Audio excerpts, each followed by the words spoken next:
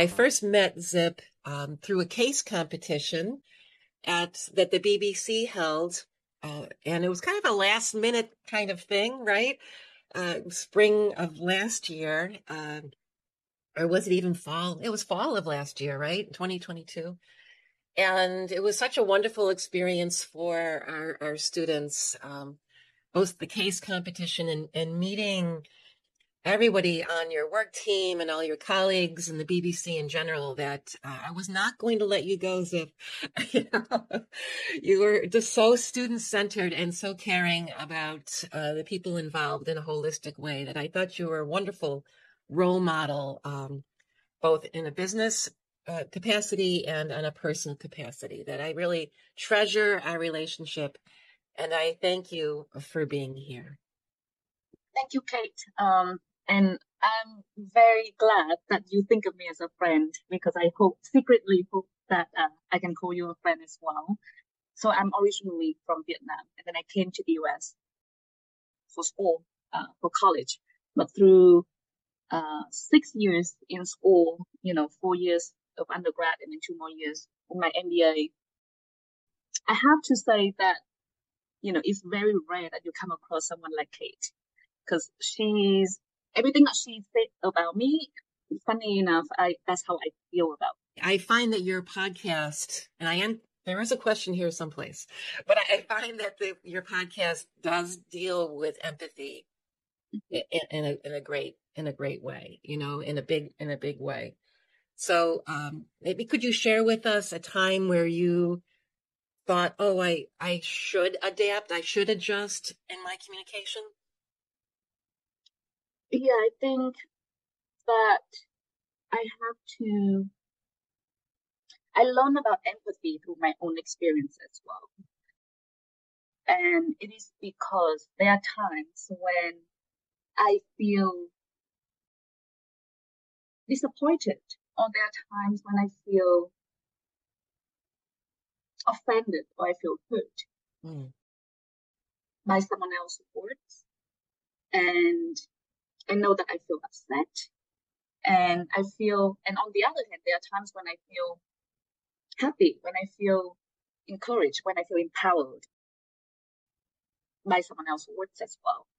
So understanding how I feel, and whether it's a good feeling or whether it's not such a good feeling, it allows me to, number one, I want to do more of the things that can make other people feel happy, like how I feel happy, and avoid doing the things that may have caused someone else feel upset, like how I have felt upset.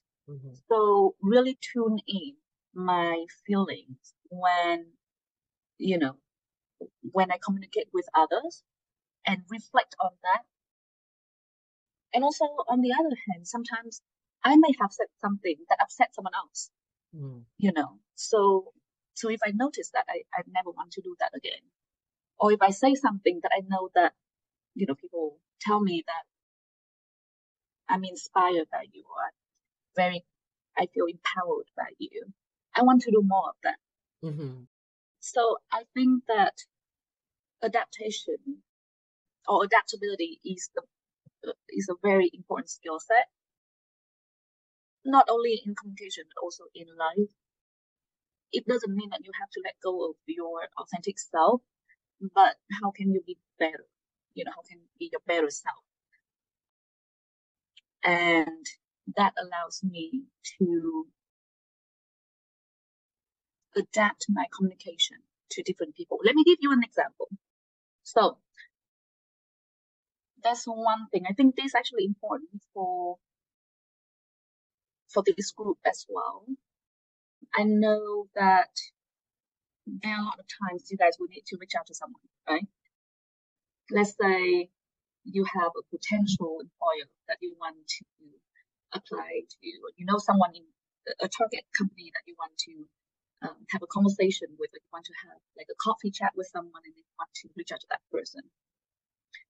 The mistakes that I see a lot of students have made is assuming the person they are reaching out to is their friend right from the beginning.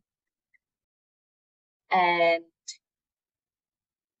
instead of, going with a formal way of reaching out, like how we are taught in school, in school, you are taught to be more formal in writing, right? Versus in real life, it's less formal.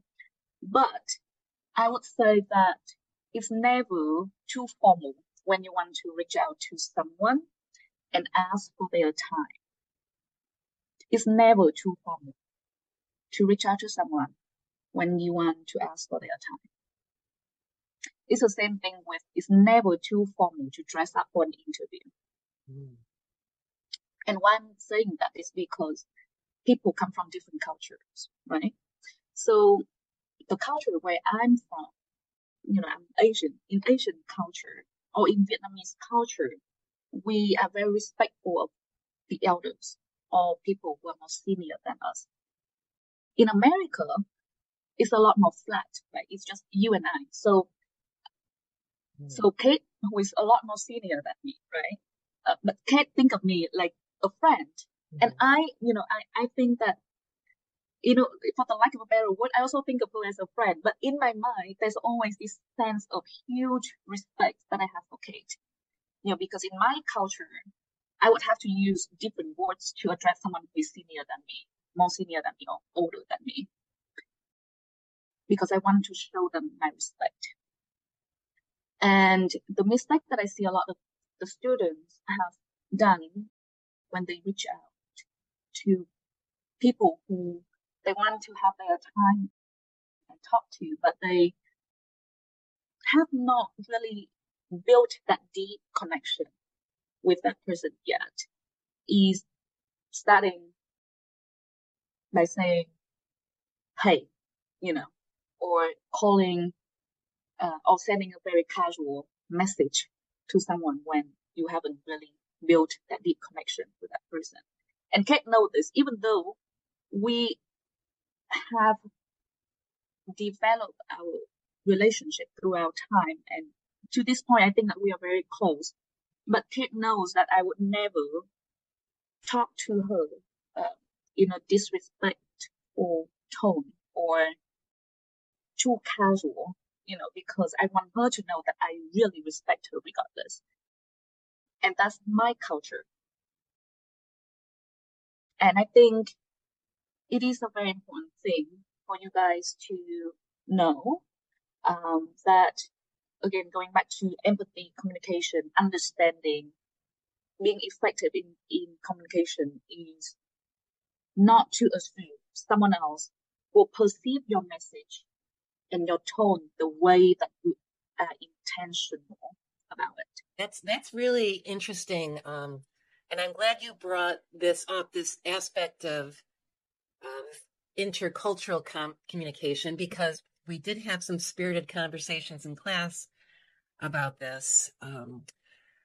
This is a two-part question. Perhaps you can talk briefly about your own experience in changing cultures. And I didn't get to talk about or introduce like where you went to undergrad and what kind of intercultural complexities there were at Keuka College, right? Yeah. So I went to Keuka College for my undergrad school. So it's a small school. Some of you may know, some of you may not know. It's upstate New York. It's closer to Canada, and in my mind, I thought I was going to New York City. So I was very naive at that time. But I when I went there, I was the second generation of international student, and in a way, when I was there, it was new. Not many people looked like me.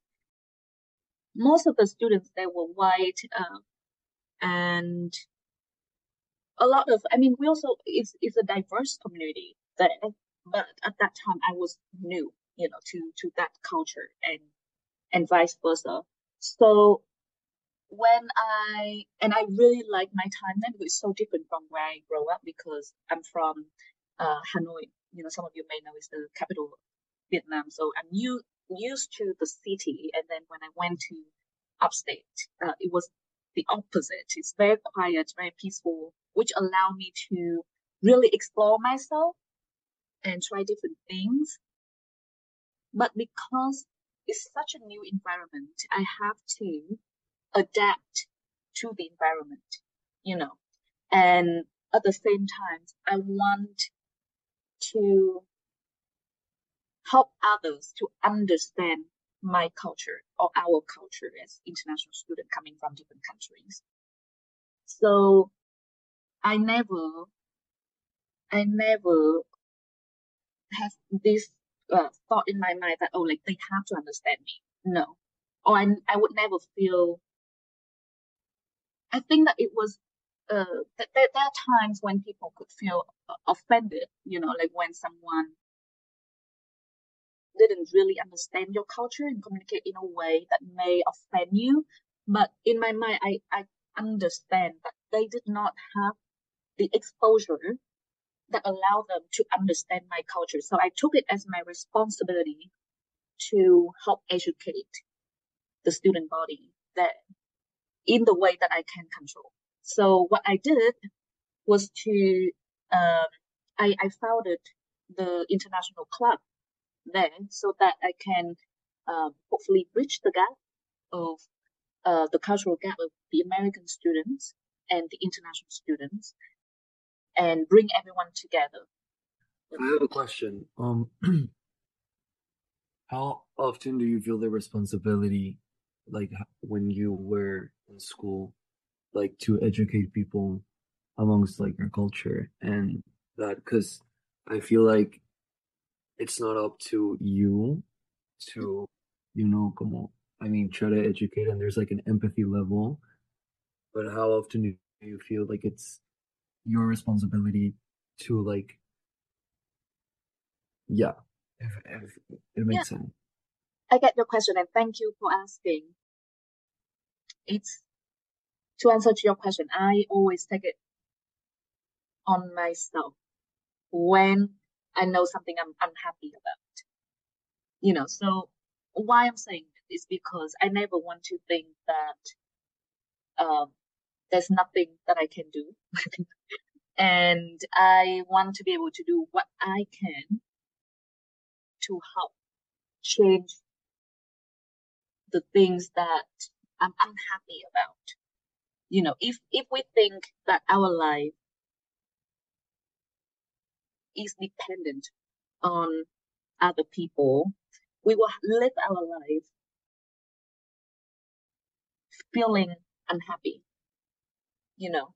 But in any cases, when I know that I'm unhappy, I would first look inward and see, first of all, is it me or is it something else?